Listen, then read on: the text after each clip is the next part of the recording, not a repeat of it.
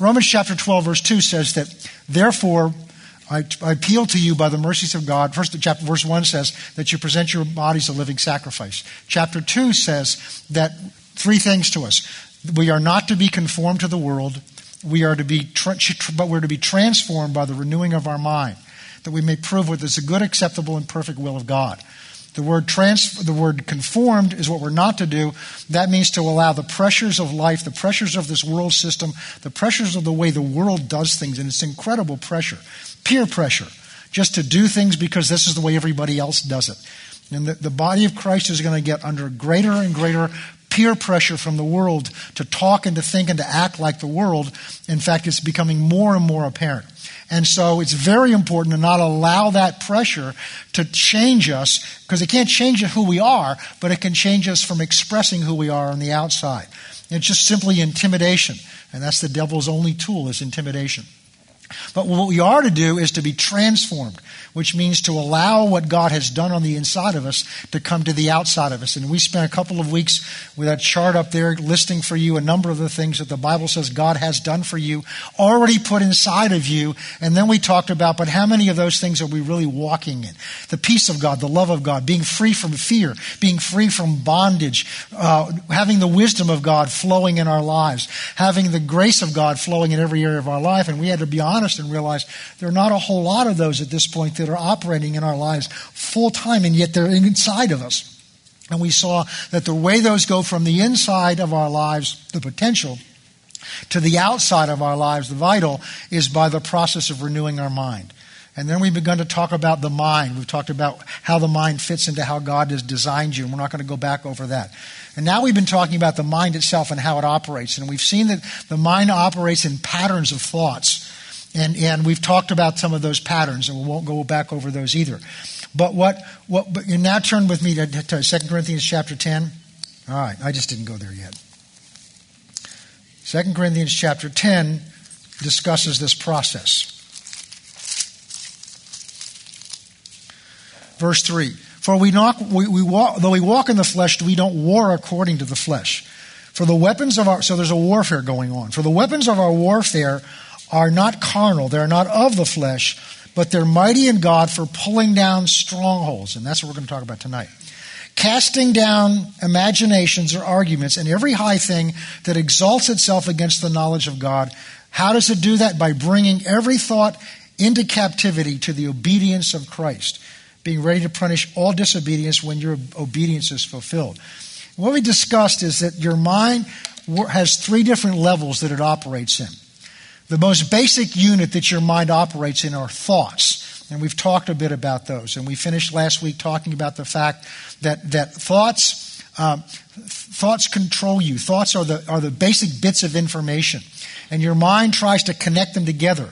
And what your mind does by connecting together is to form pictures, which are images. The images are what affect you.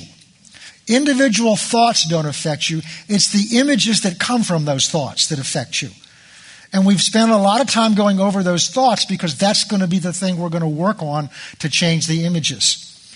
And we discovered last time some basic things about thoughts. You can't control the thoughts that come to you. But what you have absolute control over is what you do with those thoughts.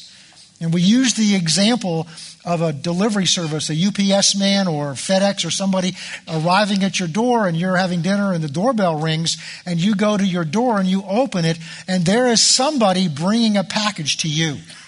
That's the same as someone bringing a thought to you. But you don't have to receive that thought. We talked about the fact that you can say no because you notice they make you sign for that package. The reason they make you sign for that package is it's not yours until you do. But once you sign for it, it's now your responsibility to deal with whatever's in that package. We talked about the fact that we're just because we're human beings and we're so curious and we like getting things, and I'm just like you are. We'll sign for it and then look to see where it came from. But once you've signed for it, it's yours regardless of where it came from. And where it came from determines what's in it. And we talked about thoughts. And John 10:10 gives us a very good insight. Because it says, Satan comes only to steal, kill, and destroy. So we know that packages that have his return address on them, a package, a thought that's come from him. We may not know the details of what's inside. I don't need to know the details of what's inside. I just need to know enough to decide whether I want to sign for the package or I don't. And if I see that that package has come from Satan, or it's demonic, or it's come from anything that has to do with hell, then I don't want it, because I know that what's inside, according to John 10:10, is only something that's going to steal from me, kill me, or destroy me, or something that's valuable to me.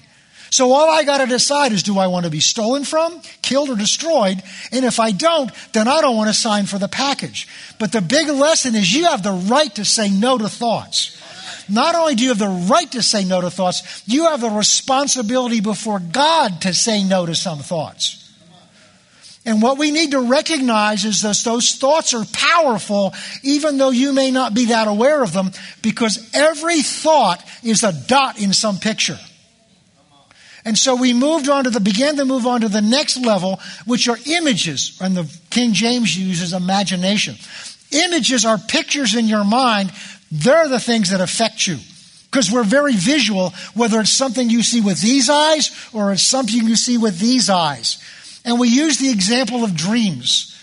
You can have a dream of a nightmare where you're falling off a cliff, or you're falling out of an airplane or something like that, or you suddenly discover yourself standing in front of your high school class with nothing on, or one of those classic scary dreams, and you wake up and your heart's pounding and you're sweating, and you're squeezing the pillow. You are physically reacting to images in your mind that don't exist anywhere. The only place they exist is in your mind. But images are so powerful that they'll increase your heart rate. They'll trigger adrenaline flow. They'll trigger, in fact, some people get up and it takes them a while and a couple of cups of coffee to get over the experience of that dream. And it was never real. So we're affected by things that aren't real as well as things that are. In fact, we can be affected by things that aren't real and not affected by things that are real. The difference is what is going on in here. We spent this time on it because I want you to understand that images are the things that are affecting you. Your self-image, which is the image of you, what you see, how you see yourself. That's made up of billions of dots. Henry Smith came to me Sunday and he said, I just saw a movie. It's neat. Because I talked about, if you look at a newspaper picture, and put a magnifying glass on it, it's a series of light colored dots and deep, darker gray dots. And the combination of those dots, when you stand back from them, you don't see the dots, but you see the pattern of those dots, and they form a picture. Your television screen works the same way. It is a series of dots. Now, I don't know about these new LED ones, but the older TVs were a series of dots, and there were so many dots on a row and so many rows. That's what high definition television is, because the old ones, it used to skip a row. And what it is there's a beam of light that's taking the image that was recorded on the camera, turns it into electronic signals. Your television set reconverts it into a beam of light, and that beam of light goes back and forth faster than you can see to light up the dots that are already on the inside of your TV screen.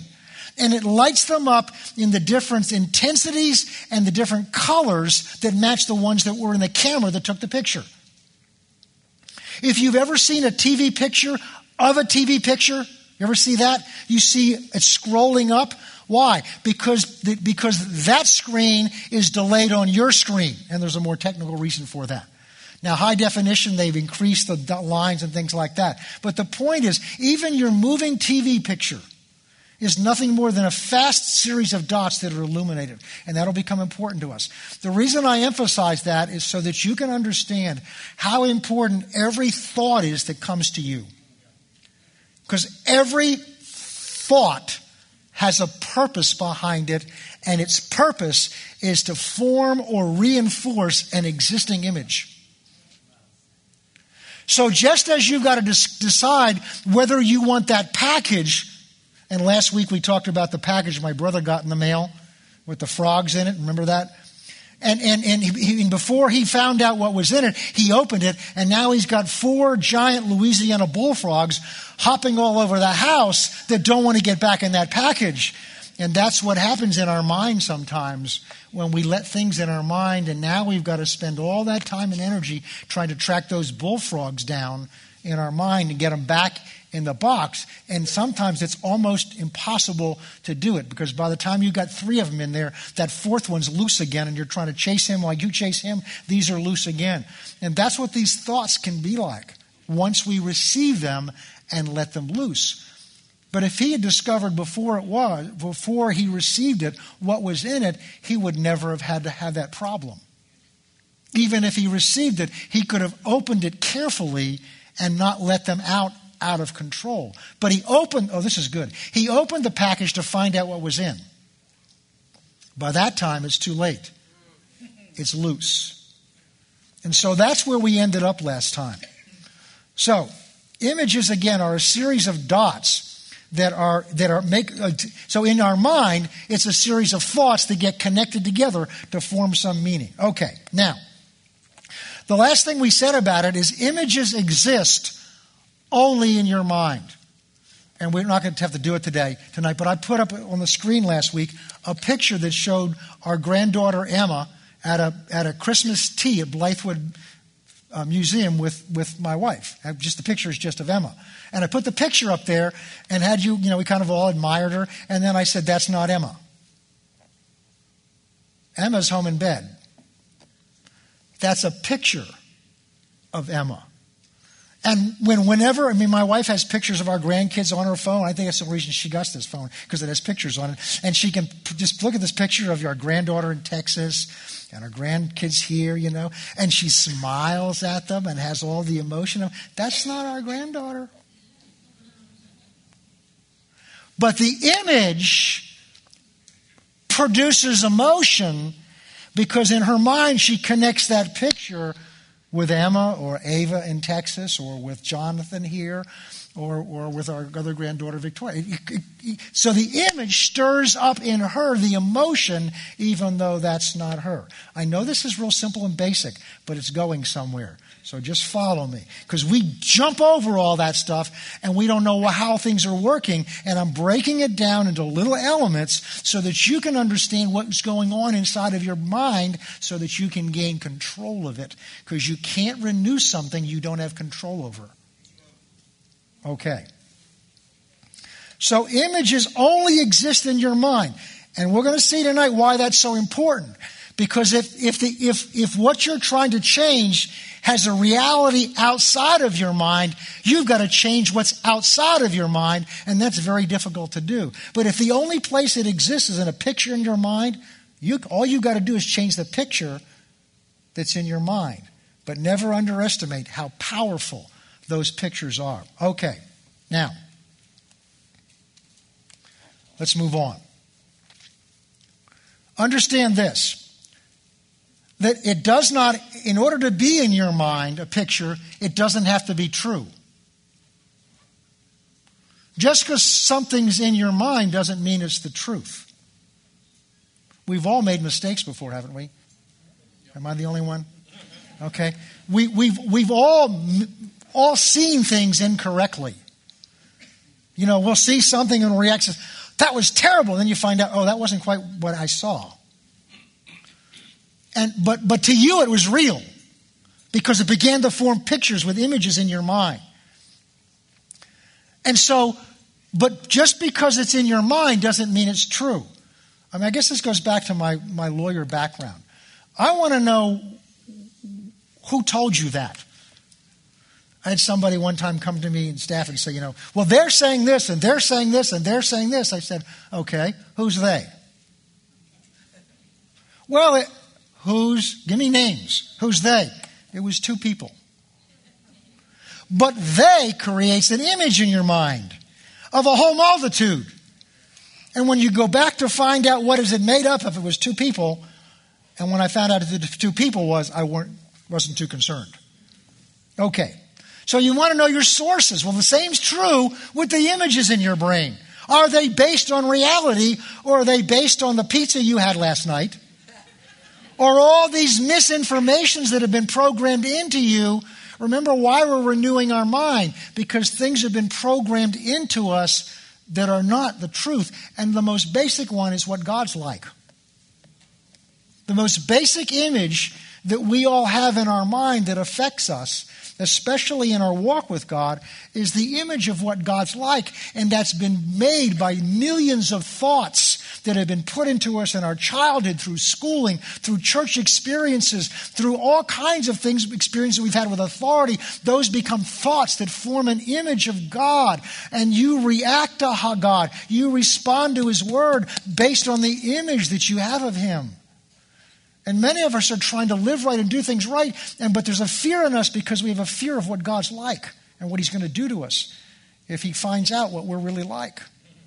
So we don't want to really be honest with Him. And yet He knows what we're like. He knows what we're like. All right.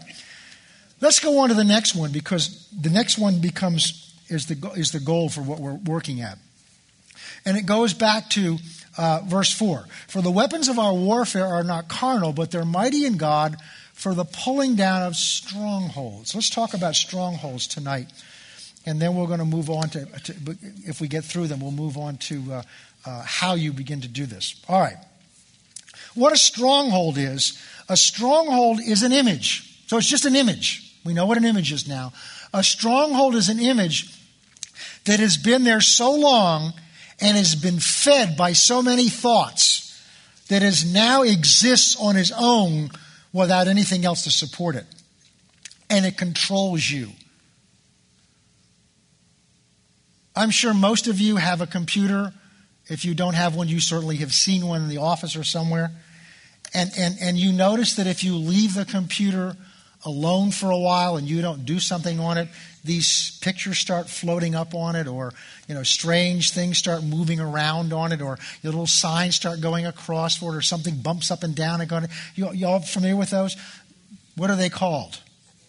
What? Screen what? Savers. But let me ask you a question. What's the screen have to be saved from?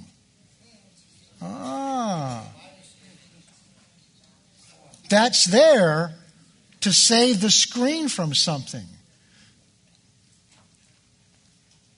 What they found, because the screen on your computer is like the screen on your television, that if those dots, if you leave a picture or some image on your computer screen long enough, those dots that are being illuminated become permanently illuminated. So when you turn the power off, the image is still there, even though it may be faint. And when you turn it back on and you want to run some program, that image is so embedded in those dots. Those dots are so strong, have been illuminated with that particular light for so long, they don't go away. That's a stronghold when it comes to a TV screen or to a computer monitor. The same's true in your mind. It's when that image has been there so long and fed for so long that image becomes part of you. And the sign of it is we talked a little bit about that last time or the time before. You go from A to Z. It's like husbands and wives. You can be around a husband and wife that have been married for a while, and they're communicating without words. All of a sudden, she may say, "Would you please pass the salt?" And he blows up. What's the salt? Well, obviously, there were other things that have gone on between them that somehow that salt request triggered. They didn't go through the process of, well, you didn't pass me the salt because you don't think very much of me. Otherwise, you would have passed it to me before. And not only that, you don't think very much of me because you didn't compliment me on my dress last night. Not only that, see, those are a whole row of thoughts that they don't have to go through anymore because they're so ingrained in them that just past the salt triggers it. That's a stronghold. I told you a few weeks ago, and I'm not going to go through the whole thing, the story of the time that my father called me when I was 45 years old, and I'm on the phone for 45 minutes with him while he's tearing into me about something he knew nothing about. And I didn't answer him. I just said, yes. I just kept saying, you don't understand, you don't understand. Finally, I realized he didn't understand, so I'm not going to say you don't understand anymore because he doesn't understand. And I just sat there for 45 minutes. I got off the phone, and he just said, why'd you do that? I said, why did you do what? Why did you stand there?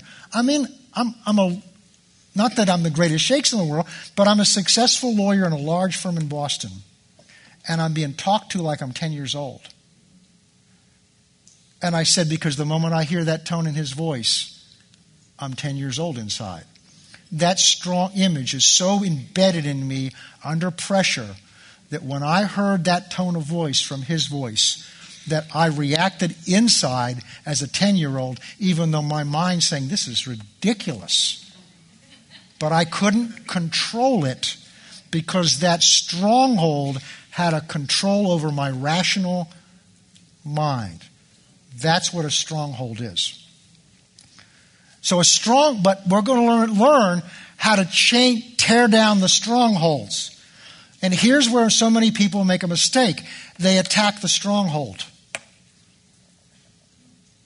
But it's a stronghold. I can't attack that as much as I try because it is so embedded in me that I'm going to react that way every time. But what we need to do, that's why all this exercise we've gone through, because what you've got to go back and recognize, that stronghold is nothing more than an image that's been there so long and under such pressure that it's become a stronghold. But it's still an image. And so what we're going to learn to do is to replace that stronghold with a new stronghold. Replace the old strongholds that have been placed in you and that you placed in you with strongholds from the Word of God. So that the Word of God becomes a stronghold in you. So that what Psalm 112 talks about being steadfast, not easily moved. That's a stronghold the Word of God establishes in you, so that no matter what anybody calls you or says about you, you know you're a child of God. It won't matter anymore what people think of you, because you know what God already has said about you. And see, we know what God says about us because we know the Word of God. The problem is that's not a stronghold in our mind. The strongholds are still, you're a failure, you're a piece of junk, you're never going to amount to anything. Those are the strongholds. So we sit in church, we hear about the grace of God, we hear about the love of God, we spend time in the morning looking at scriptures that tell us God loves me, and it gets into our conscious mind, and we say, yes, God loves me, so we can sit in church and say, yes, amen. But we go out there, and the moment somebody looks at us the wrong way, we fall apart because this doesn't line up with this. And the inner image is what controls you. And so we're going to learn how to change the strongholds. And the way you change the strongholds ultimately is to build new ones. But what's a stronghold made up of? It's made up of images. And what are images made up? They're made up of thoughts or dots. So the process of renewing your mind starts with going back and learning to put in dots that are going to form the images that are going to form the strongholds that you want. Up until this point, someone else has controlled the dots that get into you because you haven't. You've put them in, Satan's brought them to you, and other people have brought them to you, but you've never been in control of the process to decide whether those were dots that you wanted or dots that you didn't want. But now you're going to be armed with an understanding of what's going on with your mind, with thoughts that come to it, so that you can consciously take the tools we're going to learn and begin to purposefully, intentionally, with the anointing of God behind it, to form new strongholds. And gradually over time, those strongholds will replace the old strongholds. And so that's what this is really all about. Okay. Now understand this.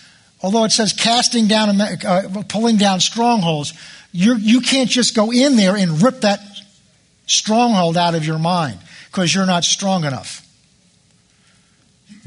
What you've got to do is two things. You've got to stop feeding it so that it will slowly fade. It may never go away, but it can come to the place where it no longer controls you. But that's not good enough, because you can't just stop doing something unless you replace what you were doing with something positive. And that's the mistake. A lot of people try to deal with habits and things. They try to deal with the bad things without putting the good things in. Jesus used an example talking about spirits and deliverance. He said it's a huge mistake. He said the guy goes and casts the evil spirit out of the house. He said, and if he doesn't go bring something better in, what happens is that spirit goes around and collects other spirits 10 times worse than this one and brings them back. And the state of the man afterwards was worse than the state of the first. Why? Because they cast out the devil but didn't put in something good to replace it. And so we're not going to focus on the bad images. What we're going to focus on is learning to create good ones that will then eventually become strongholds to us. Okay, in us. All right. Now, again, since a stronghold is made of an image, all we have to do is create a new image. And since images are made of thoughts, it's going to happen by creating new thoughts that make up new images, which become new strongholds. And when we stop feeding the old strongholds, they'll begin to fade away. All right. Now, what I want to begin to do is talk about the process of renewing your mind. That's the goal. The goal is to create strongholds. Strongholds that are based on the Word of God. Strongholds that are, oh, this is good. Strongholds now that are in you that line up with the left-hand side of what God's put in you. So we're going to take the left-hand side of things that God's put in us, and we're going to form those into strongholds. So that now the stronghold's going to line up with what God's put in us. So now there's agreement. So instead of your images fighting those things coming to the outside, they're going to enhance them coming to the outside. But before I give you the tools for doing it, I want to talk to you about what the process is for renewing your mind. See, a lot of times, again, people teach about renewing the mind. They go into techniques without giving you all this foundation and all this background. So you take these tools and start using them, but you don't know why. And you don't know why they work. You don't know how to work them. You just know if I do it. And they will work to a measure. But then what happens is we get discouraged. We begin to let them down because we don't see them working right, because we don't have a foundation for why we need to do it, or a foundation for what it is that we're doing. And as we have understanding of what we're doing, then it becomes easier to apply it in our lives. All right. So we're going to begin to now talk about the process of renewing our mind. And what we're going to use is we're going to take something you already know how to do. You don't have to learn anything new. We're going to take something that got you to where you are and use the same process to get you out. Because what got you to where you are was the process that formed strongholds. And what are we trying to do? We're trying to form new strongholds. So we're just going to use the same process. The only difference is we're going to use different dots. We're going to use different thoughts. But the process you've already been using is the process that we're going to now learn to use on purpose, for a purpose and a goal and an intention. So that encouraged me. That means I can do this because I've been doing it already. It just now I'm going to do it with information. Okay. Now, the other thing about this is what we're going to be using is God's Word. Many of the dots that have gone in to form images in you are not based on truth at all. The truth is more powerful than the lie. If the lie can be this strong to create that stronghold in you, imagine what the truth can do. Not only that, the Word of God is anointed by God and given to us by God for this very purpose. Turn with me quickly, and we'll get to this later on. I want to show this to you. Joshua chapter 1. We'll come back to this later on. Now, this is at a time in the life of Joshua where he's in a crisis. Joshua, for basically 40 years, has been the second in command under Moses. And he's been around when God appeared to Moses, but he's not really been in the middle of it. And God's appeared on the mountain several times and given Moses instructions. At one point, Moses says, "This is neat. Can I see your glory, not just your presence?" And God shows him his backside, the back of him. And God's appeared outside the tent on Moses' behalf. God's performed miracles on Moses' behalf. God's moved mightily on Moses, parted the sea, destroyed the Egyptian chariot army, done all those things. And Joshua has been at his right hand. But it's one thing to be number two. It's another thing to move into number one. Because when you're number two, you've always got number one as a buffer. If I really mess up, number one's got to answer for it. But when you move, and I've done this twice, when you move from number two to number one, the perspective is totally different. Now the weight falls on you. Harry Truman had a thing on his desk, from what I understand, which made it really clear. Because as people would come up to the desk, there's a sign there saying the buck stops here. Passing the buck. When it's passed, this is where it stops. So Joshua's moved into this role. Not only that, when you step into that role of being in charge of God's people, there's a weight that begins to rest on you. It's a weight of responsibility for those people that God has entrusted to you. That's all now moved onto Joshua's shoulders. Not only that, he's now taken over the responsibility for getting somewhere between 600,000, that was the soldiers, the fighting men, about 2 to 3 million people somewhere they don't want to go. And they've had a track record of complaining against God and against their leader and what God's provided for them. And this man now finds himself in the position of being responsible for all of that. And Moses, the man he's looked up to, Moses, the man he's relied upon and gotten his strength from and his encouragement from, is now gone. And that's what this book opens with. After the death of Moses, the servant of the Lord, it came to pass that the Lord spoke to Joshua, the son of Nun, Moses' assistant, saying, "Moses, my servant, is dead. Get up." That's what it says. Don't sit it down. Don't stay where you are. Don't feel sorry for yourself.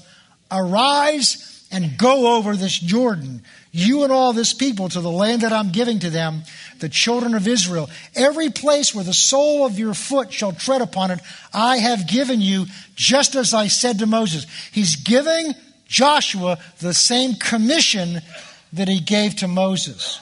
Because you see, when the man hears the commission from God, it gives him confidence of several things, but that he's been authorized by God to lead these people.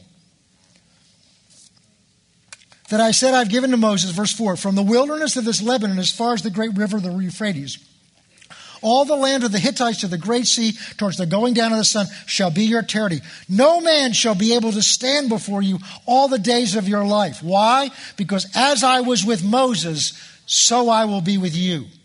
And I will not leave you or forsake you. Now what he's going to say here, 3 times more in this chapter, he's told, be strong and of good courage. I just know this. When God has to tell you to be strong and of good courage, there's got to be a reason why you'd be tempted to not be strong and to not have courage. So Joshua must have had an image of himself that he was now going to have to change. Because he'd always seen himself as number two. He'd always seen Moses as the man God was with. He'd always seen Moses as the man that heard from God. He'd always seen Moses as the man that God used to perform the miracles. Now Moses is gone, and now he's got the same responsibility, but he's got the old image of himself. And God has to address that image, first of all, by speaking to, this is good, I've never taught this before. First of all, by speaking to Joshua how God sees him. Never taught this before this way. Joshua, this is how I see you. You say, wouldn't it be wonderful for God to do that with me? I suggest to you, he has.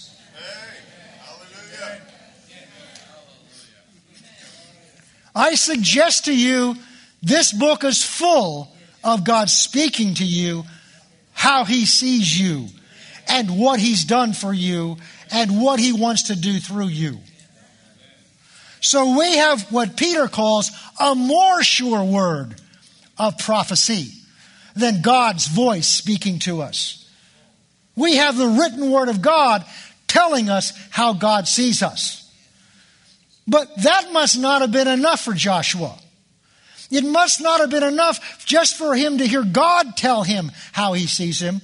Because the problem is Joshua had some 80 years of dots put into him of how he saw him, how other people in the congregation saw him, how maybe his mother saw him. I don't know. We don't have all that information. But Joshua was, because he's human, he has 80 years experience, whatever number it was, of experience of images, dots put into him to show him who he thinks he is. And now he's got God saying who he is and what he can do.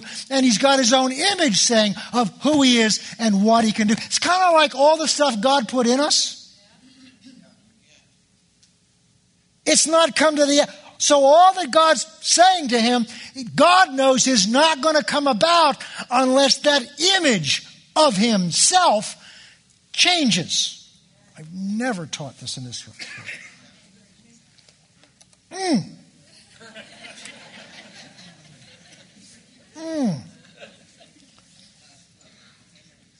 So now God's told him, I've made you the leader. Everything I said to Moses, I'm saying to you. As I was with Moses, I am with you, and I will not leave you. But that must not have been enough. Because he says, be strong and of good courage. All right? Now, look at verse 7. Only be strong and very courageous, that you may observe to do according all the law which Moses my servant commanded you. Do not turn from the right or the left, that you may prosper wherever you go. And this is now what he tells him to do. So there must have been a reason for it. Just telling I'm with you must not have been enough. Verse 8 are his instructions of now what to do. This book of the law shall not depart from your mouth, but you shall meditate on it day and night. We're going to learn that meditation is a process of taking dots and forming a picture in your mind. It's a process of taking God's thoughts about you and purposefully planting those thoughts in your mind to form God's image of you inside of you. This book contains God's image of you, just as God's words to Joshua contained God's image of him. But God needed to instruct him how to get that image to be real on the inside of him. And the process is the same one you and I are going to learn. This book of the law shall not depart from your mouth, but you shall meditate on it day and night. Why? So that you may observe to do according to all that's written in it. Well, wait a minute. Why can't God just command us to do it? Well, he can. But he can command you to do things you don't think you can do.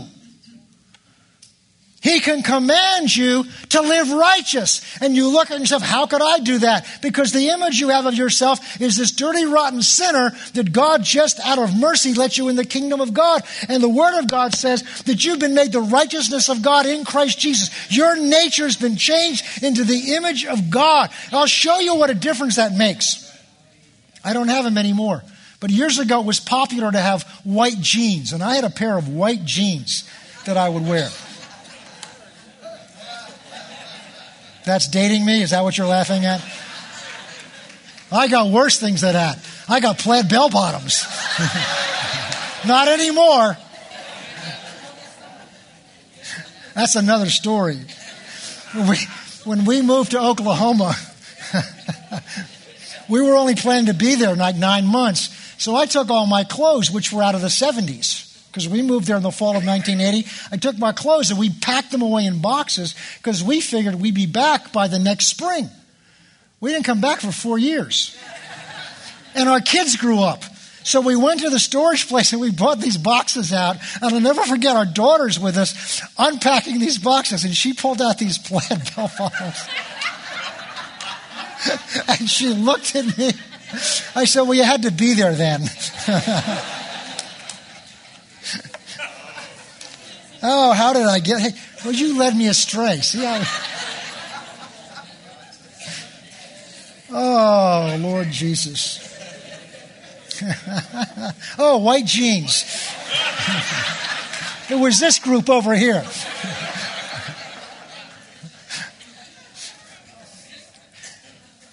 Not only did I have white jeans then, we had twin boys about 3 years old.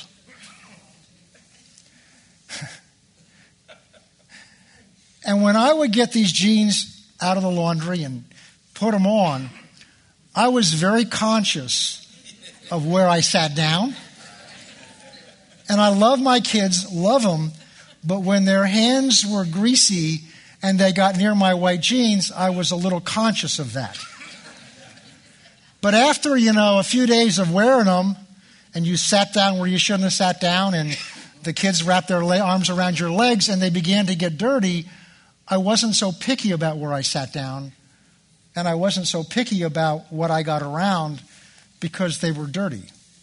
So it didn't matter what's a little more dirt. And see, if you see yourself inside as dirty jeans, what difference does it matter where you take them? What difference does a little more dirt matter? Because they're already dirty. And that's why the devil keeps telling you, you're just dirty rags, you're dirty jeans. So you just might as well keep on getting them dirty and have fun because you're already dirty.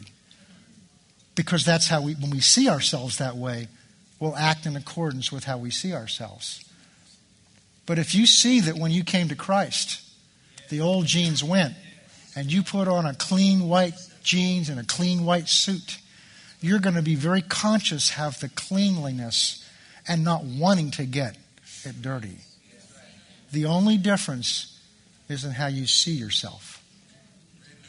And this is what God was changing and had to change in Joshua so that Joshua would begin to act in line with what God had already done. So he says to him again, the book of the law shall not depart from your mouth, but you shall meditate on it day and night, and that you may observe to do according to all that's written therein. So apparently, in order to be able to do all that's written therein, we got to change the way we think. We've got to change something inside of us, and it requires meditation. And we'll talk more down the road because that's obviously one of the tools. But notice this, because then when you observe to do what's written therein, then you shall make your way prosperous, and then you shall have good success. There's a progression there. We want to jump to success in the things of God, success in the things of life, by just making ourselves more successful. And the problem is you will not act beyond the image that you have of yourself. The lottery's proven that. To suddenly have millions of dollars dropped in people's laps, that doesn't change how they see themselves on the inside. They're going to act with that money the same way. They're going to act with $1 million the same way they act with $10. We've got several grandchildren, and I'm not going to mention which one's which, but we have two of them that handle money very differently. One of them that has every dime that ever came to them. Not quite that bad. And the other is just a conduit to the merchants.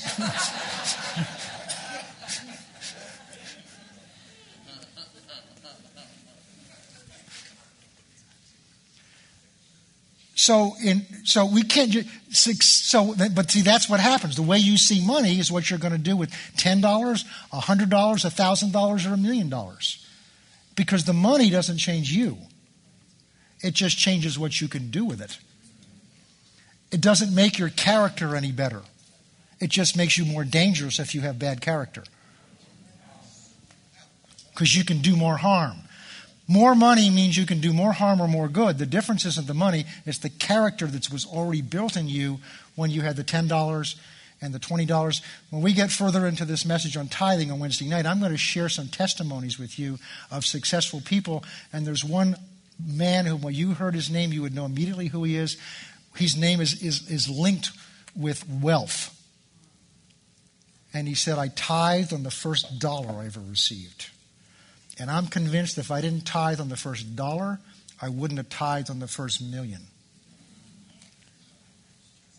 But prosperity and success doesn't come just because you want it. There's a process. And the process he goes through here is you've got to begin. Success comes from being prosperous. It's not the other way around. Success comes from being prosperous. And that's not just money. Prosperity comes from doing according to what's written in the Word. See, that's the part we want to skip.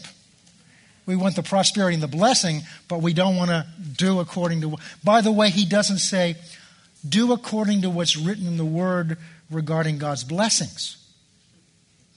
There's a little word in here that has 3 letters. Do according to all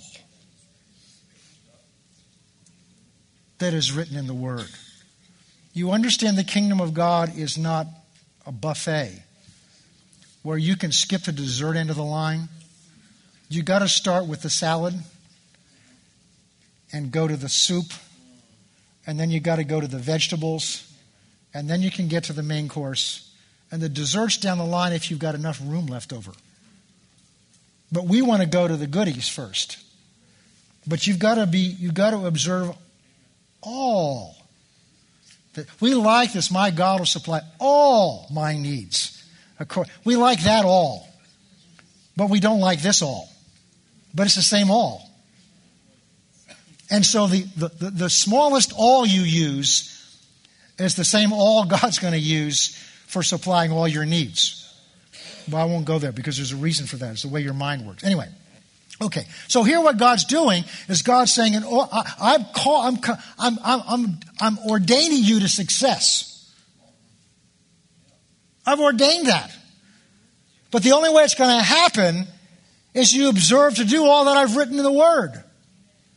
And the only way that's going to happen is if you begin to change how you see yourself to line up with this Word, that this Word applies to you, means you, refers to you, and talks about you, and therefore you can do it. Okay. Now, so the point is this. That's the method. We're going to take the Word of God, which has been given to us in part for this purpose. So God has ordained it and anointed it as a tool. Because remember what Paul says. He says, for the weapons of our warfare are not carnal, but they're mighty through God for the pulling down of strongholds. The strongholds that you're dealing with that have been embedded in you are not ordained by God. They're not formed by some anointing by God. They're formed because the process works. Even with lies, the process works. So how much better, how much faster, how much more certain when we take the truth of God's Word that's been given to us by God for this purpose, and is anointed with the power of God to change those strongholds and pull them down when we start taking the truth of this word and begin to form new images based on thoughts that come from this word. And I share that with you because one of the things we'll talk about probably next time is that it can be overwhelming. Well, I'm 50-some years old, or I'm 60 years old, or I'm 40 years old. My goodness, it took 40 years to get here. Is it going to take 40 years to change it? No. 40 years with lies. The truth is much more powerful than the lie. All right, let's begin to get into what does it mean to renew the mind. So I like to break things down so you have an understanding of not just why we're doing it, not just what we're working with, but what it means to do this. Well, then simply, we've talked about the fact that your mind, this is why it's important to lay this foundation, that our minds work in patterns of thoughts. So renewing our mind simply means changing those patterns of thoughts to line up with God's patterns of thoughts. We started back in the book of Isaiah by saying in Isaiah 55, God says, my thoughts are not your thoughts. The result of that is my ways are not your ways. For as high as the heavens are above the earth, so are my thoughts higher than your thoughts, and my ways higher than your ways. But he never says we can't think his thoughts. That's just saying where we're starting out. In fact, the whole Bible is given to us in part so that we can learn to think his thoughts, because this book contains his thoughts. And once you learn to think his thoughts, you'll learn to think along with his ways. There's a difference. Okay. So, to renew our mind means to change the pattern of your thoughts. And let me give you an example. I'm going to give you several examples of this. So that we can begin to look at it from different points of view. One of which you may not be able to relate with, and two of which I suspect you will. When I went to law school, I had a stepfather, and he was kind of the one that inspired me. He was a brilliant lawyer, very successful. I really looked up to him, and he was part of why I was inspired to do that. And he took me aside before I went to school, and he said, I want you to understand something. He said, I want you to understand that in the good law schools, now some of them don't do this, but in the really good law schools, he said, they don't teach you the law. I said, what? It's law school. He says, no, they're training lawyers to go all over the country. It's not enough to know the law. Anybody can find the law out. What they'll teach you in law school is to think differently. And I really didn't understand what he meant other than to not go expecting to learn the law. And the first day, that's what they do. They begin to radically challenge you, basically to wake you up like a drill sergeant does in the military, to let you know you're not thinking the way they want you to learn to think. And here's an example of what I mean. If I had a client come into my office, and I didn't do this type of law, but it's the simplest one to describe. Client has been in an accident, and they come in and tell me what happened. So they're telling me the facts as they see them. The fact was I was going down this road and this car came flying through a red light to the side and plowed right into the side of me. And the result was, all these stuff happened, get them. They would put it that way, but sue them. I want my damages. I want to be compensated for this. The client comes in thinking in terms of their memory of the facts that happened. In law school, you're trained to think the other way around. In order to win in court, what is it I have to prove? So for different types of things, not that this matters to you, but that's called a tort, T-O-R-T. A tort, if I remember correctly, it's been a long time. There are 5 basic elements you have to prove. I'm listening to the story of all the terrible things that were done to the person, whether it was an accident or somebody, robbed, whatever they did to me. While I'm listening to this rambling story, I'm listening for those 5 elements. Are they there? Because they can be so mad at that person can do the most horrible thing to them, but if all 5 of those elements are there, they're not going to win in court. So in law school, we were trained for whatever area of the law it was to think in terms of what it's going to take to prosper, to succeed in the courtroom if that was the issue. There are other more complicated things than that. So I was trained to take a whole bunch of facts. The first thing I was trained in was not to believe my client. But anyway, a whole bunch of facts and then arrange them in an order that's going to produce the results. Okay. Let me give you a different example that maybe more of us can relate to. Yeah, I know. I enjoy going to Starbucks. And I could use any other, but there's a particular reason for this one. And I have very simple taste. Hot, black coffee.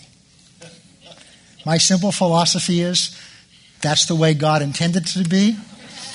He didn't put sugar in it, and he didn't put cream in it. When it came out, in the beans, he made it black, and we changed it. But I understand different views, and my wife has a very different view. And she'll want different things in it and this kind of thing. So I'll go in, we'll go to place an order, and I simply, she'll go through all these stuff, some of which I'm not sure I still understand. And they go, They don't write anything down. They go, Then they look at me. I says, black coffee, small, medium. And I asked him one day, I says, my order I can understand you remember. But how do you remember her order and the person in front of us told something completely different? And they said, it's easy. We were trained that no matter what you tell us or how you tell it to us, to listen first of all for size, then temperature, and then they had an order of things that they were trained to listen to, whatever it is we said we want, so that they can then go through and check that off in their mind. I'm going to have a grande, whatever it is, with this stuff in it. So I realized one day their mind was renewed from the mind of a customer that just comes in saying, these are all the things I want. I think I got them all covered. So that's what renewing the mind is.